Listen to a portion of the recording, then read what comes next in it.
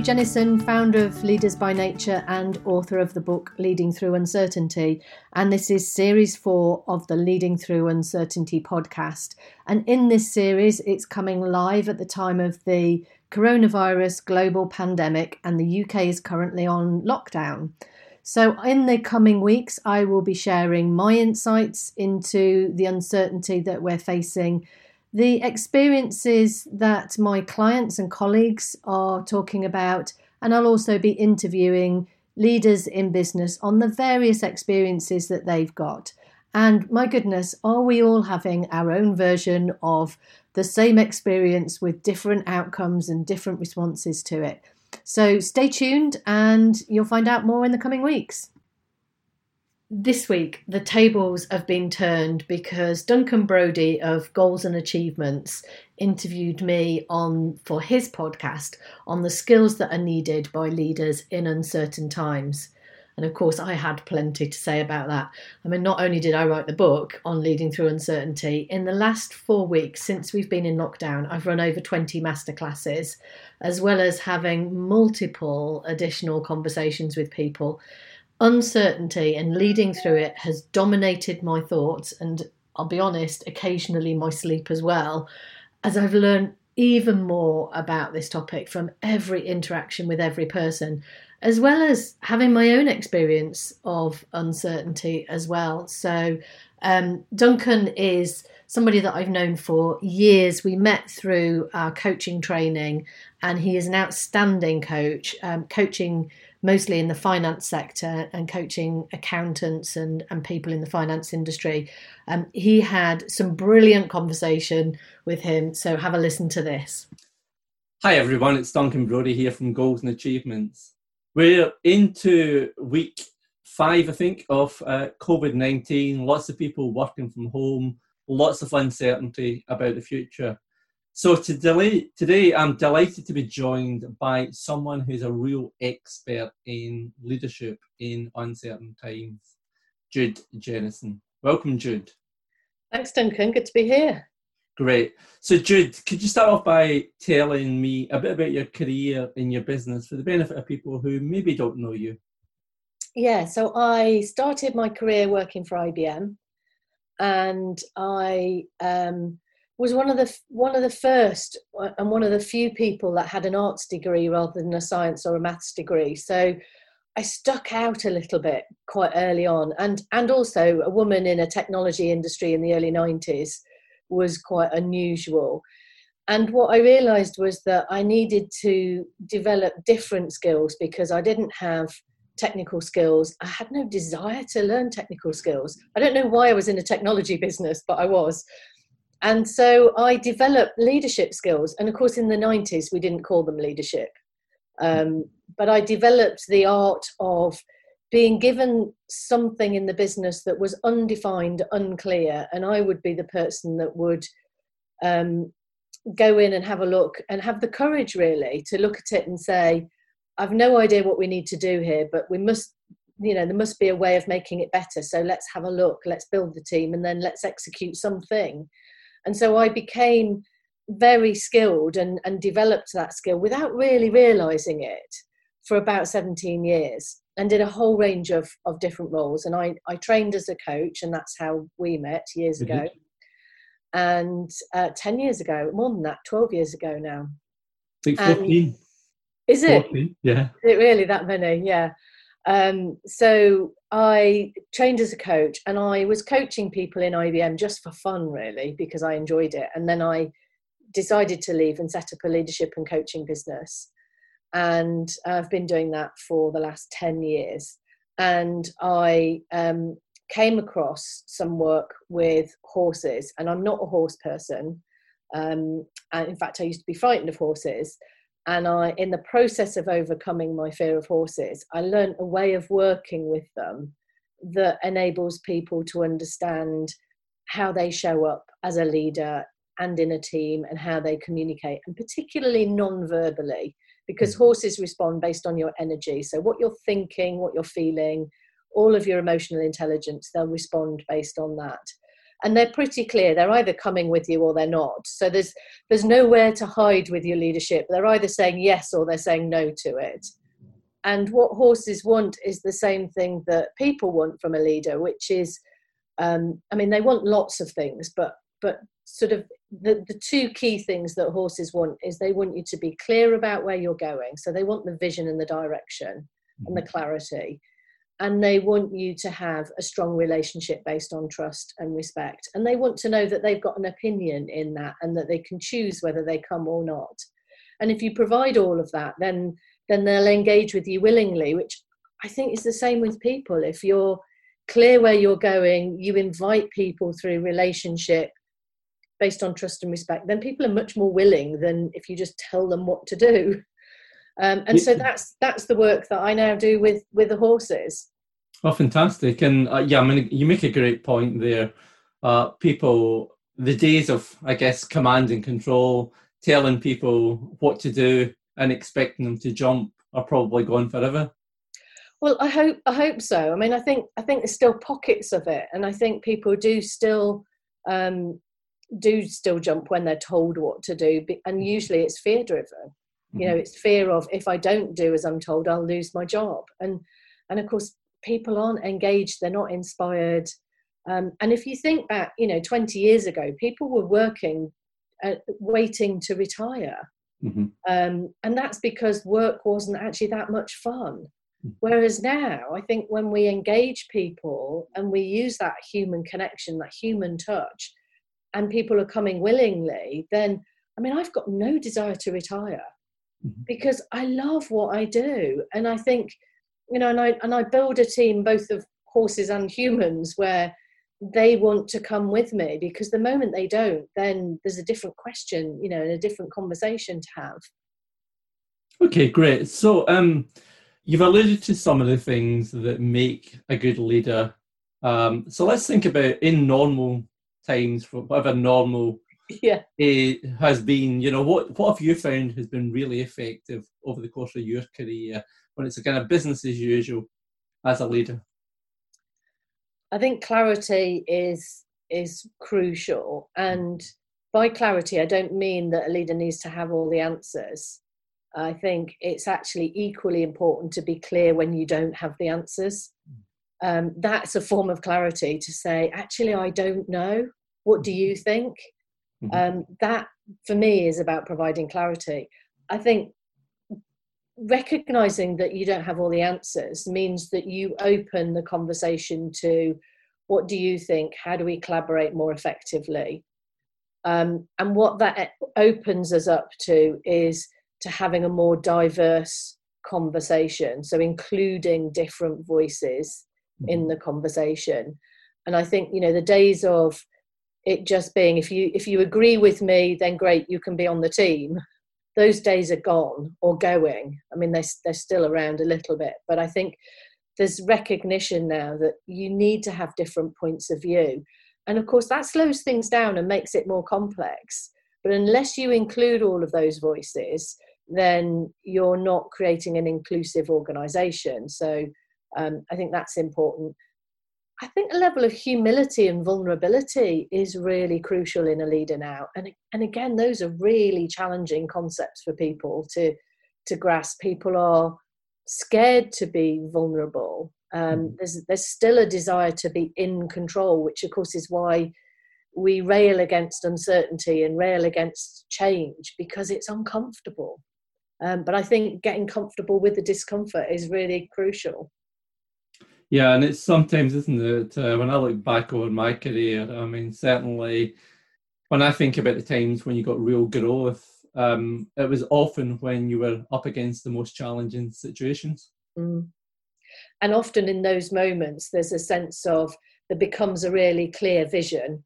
There becomes a desire to collaborate and a recognition that there is safety in going together. And people tend to be more vulnerable, more honest, and more clear.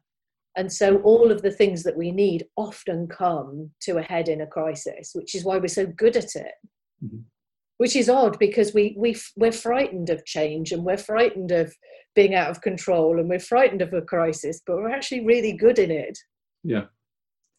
Yeah, I mean, I spent about 15 years of my career working in the NHS. And in some respects, it's a strange thing to say, the NHS is actually more effective in crisis than it is in a business as usual situation. Mm. You know, because people do forget when basically everybody comes together, everybody aims for the same thing. So that point you were making earlier about having the direction, etc.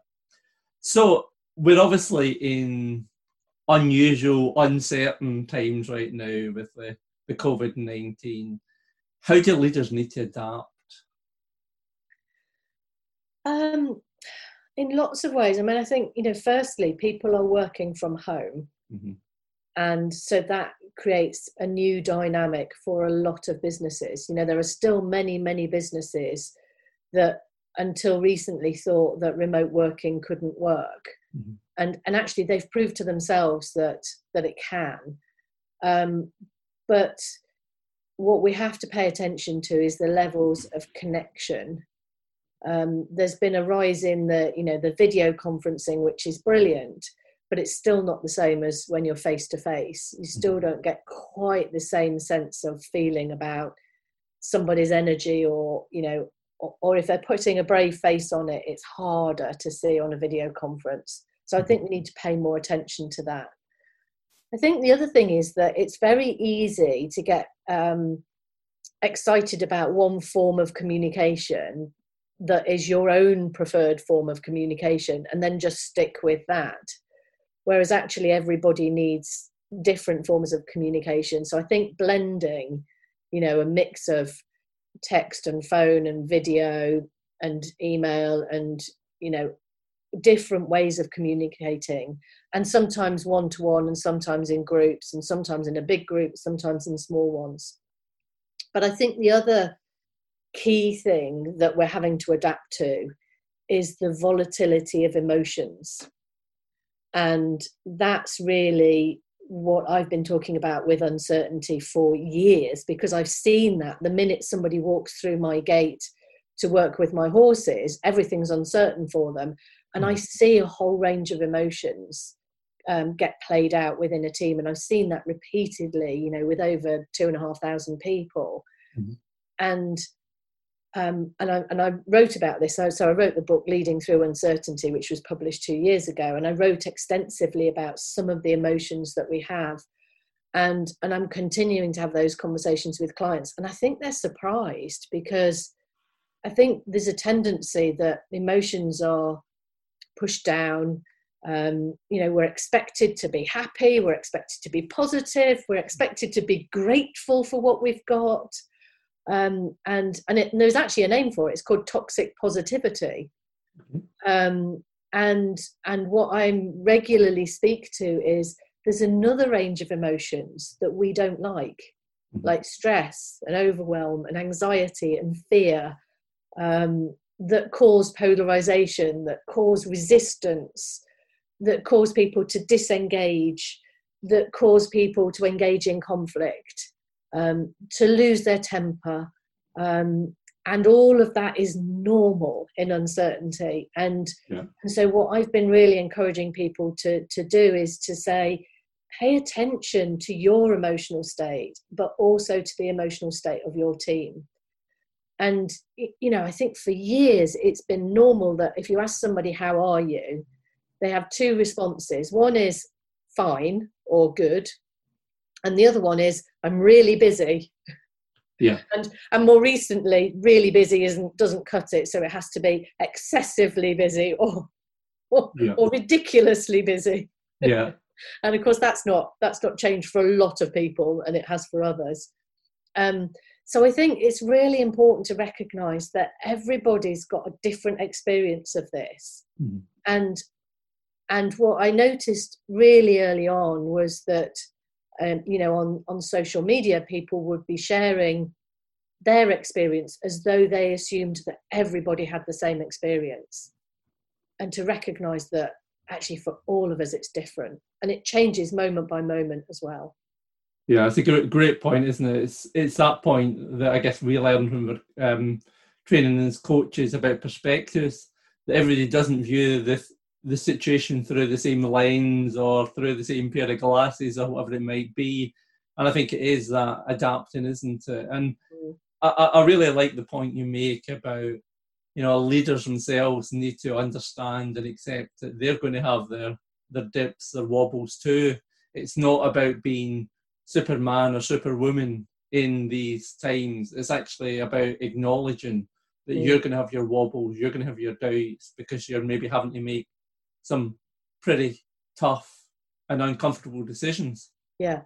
Well, and the other thing to this is that normally an uncertainty gets created by massive change. Yeah. So, whether that's change that you create yourself by, getting married, going on holiday, having a new job, or whether it's uncertainty like this that's thrust on us.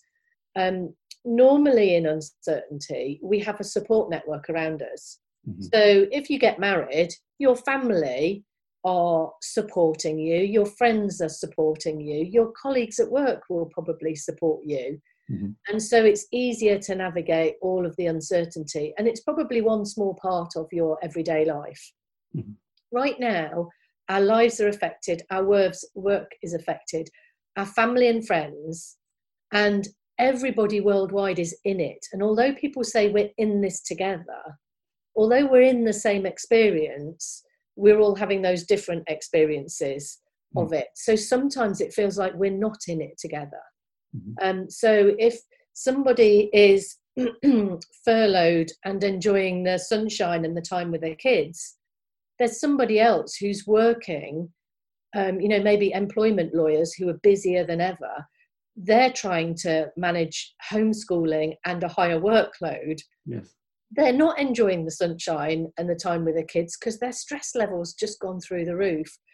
And so often people are assuming that everybody's got the same experience when they haven't. Yeah, and it's a really good point there, because I'm an accountant by profession. I work a lot with accountants, and certainly that's a group who are having to really pan in the hours right now because of the demands on them, because people are wanting things modelled 50 different ways. They've got to be really tight on their cash. They've got to be really, focused on the basics. So yeah, I think that's a great point you talked to there about everyone needing to, everyone in a different situation. And I think also what happens is when the workload is high like that, you get teams that rally around together, mm-hmm. but their focus is operationally. Are we all moving together operationally? Yeah. It's very easy to forget. Emotionally, we might not be all moving forward together. Yeah. So separating the tasks piece from the non-task piece, I guess, is a good way of putting it. Yeah. Yeah. Okay. So what differentiates a leader who really stands out in uncertain times in your experience? It's the ones who have the humility to say, I don't know. Mm-hmm. It's the ones who can hold the emotion without needing to fix it. Yeah. Because actually it's not the leader's job to fix everybody's emotion in the team, but actually give space to it and make it be okay. Make it be okay to have the emotion. Because let's face it, there is grief and there is loss and anger and frustration and a whole range of emotions, as well as joy and laughter and gratitude. So having the ability to hold space for that is really important. And communicate like you've never communicated before. I think you can never communicate enough. And listening skills. I mean, we all like to think, as leaders, we all like to think we're good listeners, but let's face it, when you've got polarization, most people just stop listening. They stop listening to the people they disagree with, and they start listening more to the people they agree with. Yes. And actually what we need to do is listen more to the polarization, because in there are nuggets that are being missed and that are not being heard and understood. Mm-hmm. And the flexibility. I think it's all of the things that are a struggle for leaders, because you're completely out of control. So you're no longer this heroic leader in charge of a team and providing the clarity and the vision and the direction that everybody assumes is what's needed. Actually, what is needed more is to bring people together, to hold space for different conversations to be had in a different way, for emotions to be expressed and heard and understood. And nothing needs to be fixed. We don't know what's going to happen next week. We don't know what's going to happen physically, financially, economically.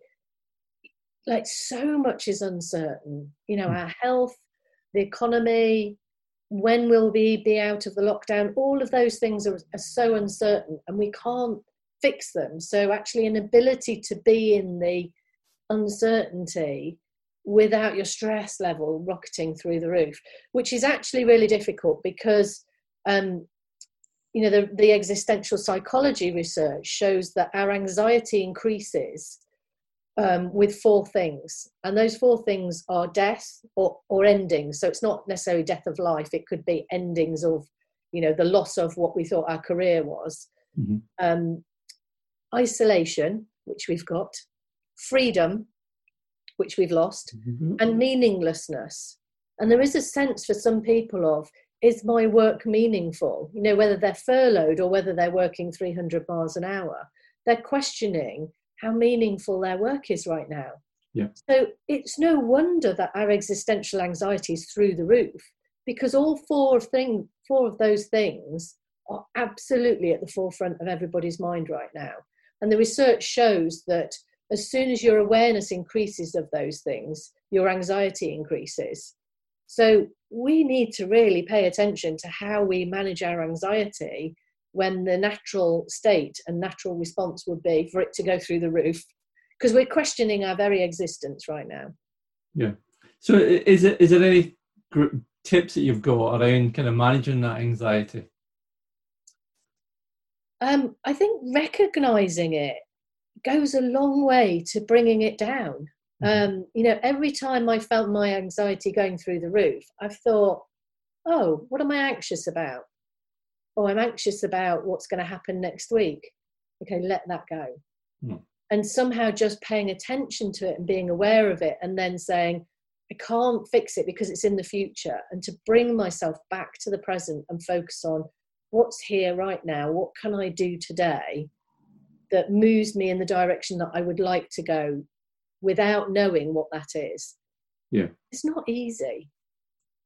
It definitely isn't. Yeah. And I mean, I certainly know myself that at times you kind of get into that, okay, I wonder when, but you've got to just pull yourself back and then say to yourself, actually, you know what?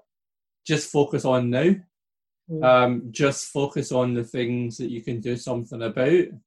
Forget about the things you can't. So you mentioned all the, what's going to happen to the economy, what's going to happen to jobs, what's going to happen to careers. Who knows? Yeah, we don't know. That's the simple answer. We can have lots of perspectives or opinions or points of view, but at the end of the day, we don't know, do we? I mean, it's all speculation. Yeah. And the challenge with that, and we're seeing that in the media, where they're pushing the government for answers, yes, where there are no answers to be had yet. Yes. And, in hindsight, we'll be able to look back and say which countries did this well and which didn't do it well. Yeah. But the reality is, this is a social experiment and an economic experiment, yeah, and a public health experiment, because by its very nature, in uncertainty, everything is unknown. And that's really challenging for us, because what we want to do is nail it down and make it be known. Yes. And we can only focus on what's here and now. But the other side to that is, what we then have to also put aside is not just the letting go of what's known and the strategy and the planning, which we all love to do and is usually seen as the qualities of a great leader.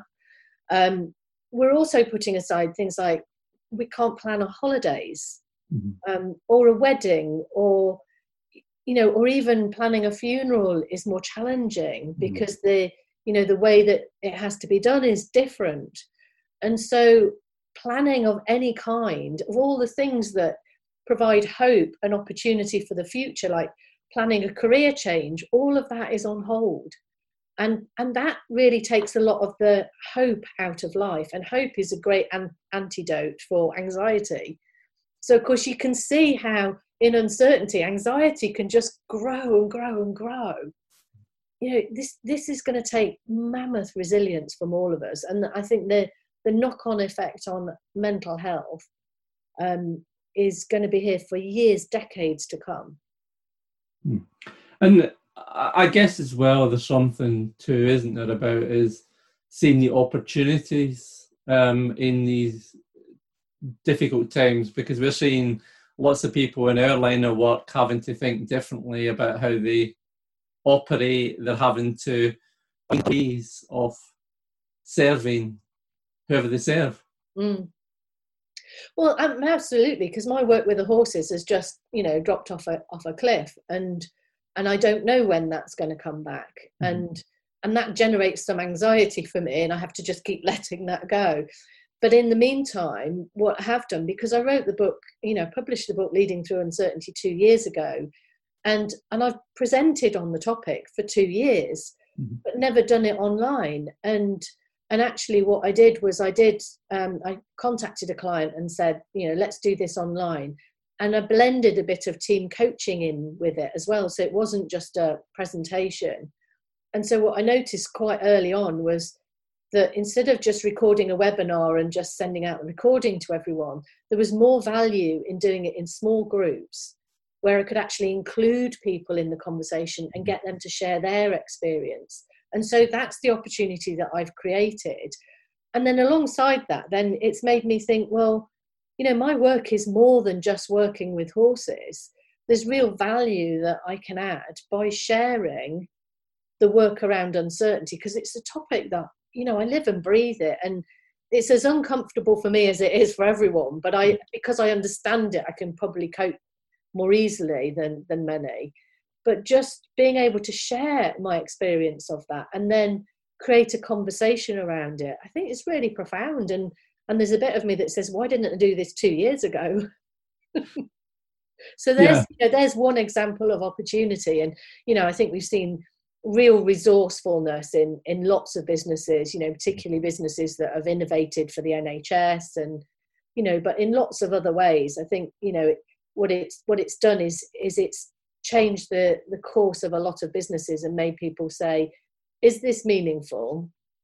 Is it meaningful now? And if it's not meaningful now, well, what other skills have I got? Because, I'm not just the work with the horses. I've got 17 years corporate experience, team coaching, so many other things that we can bring. And I think, like you're doing with these podcasts, I think there's so many different things that do create an opportunity and create an opportunity for us to think about what's the world that we want to create in the future as well.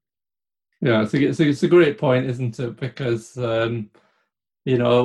whatever it would be going forward, I think we may well find ourselves in a bit of a new norm.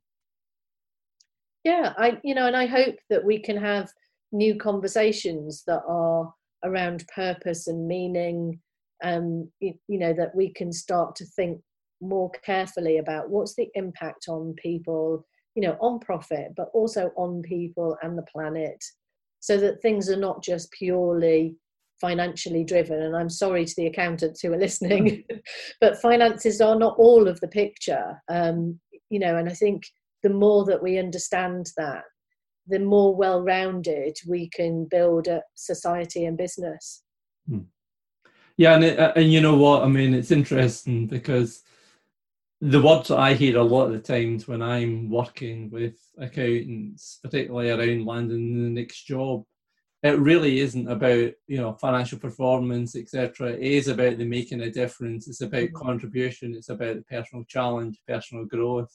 Particularly as people, progress their career up the career ladder, because, at the end of the day, let's be brutally honest, when you start off in your career, it is all about the finances, isn't it? And how can you increase your earnings? I started off at 15, earning £30 a week. So money was, in those early stages, was a bit of a motivator.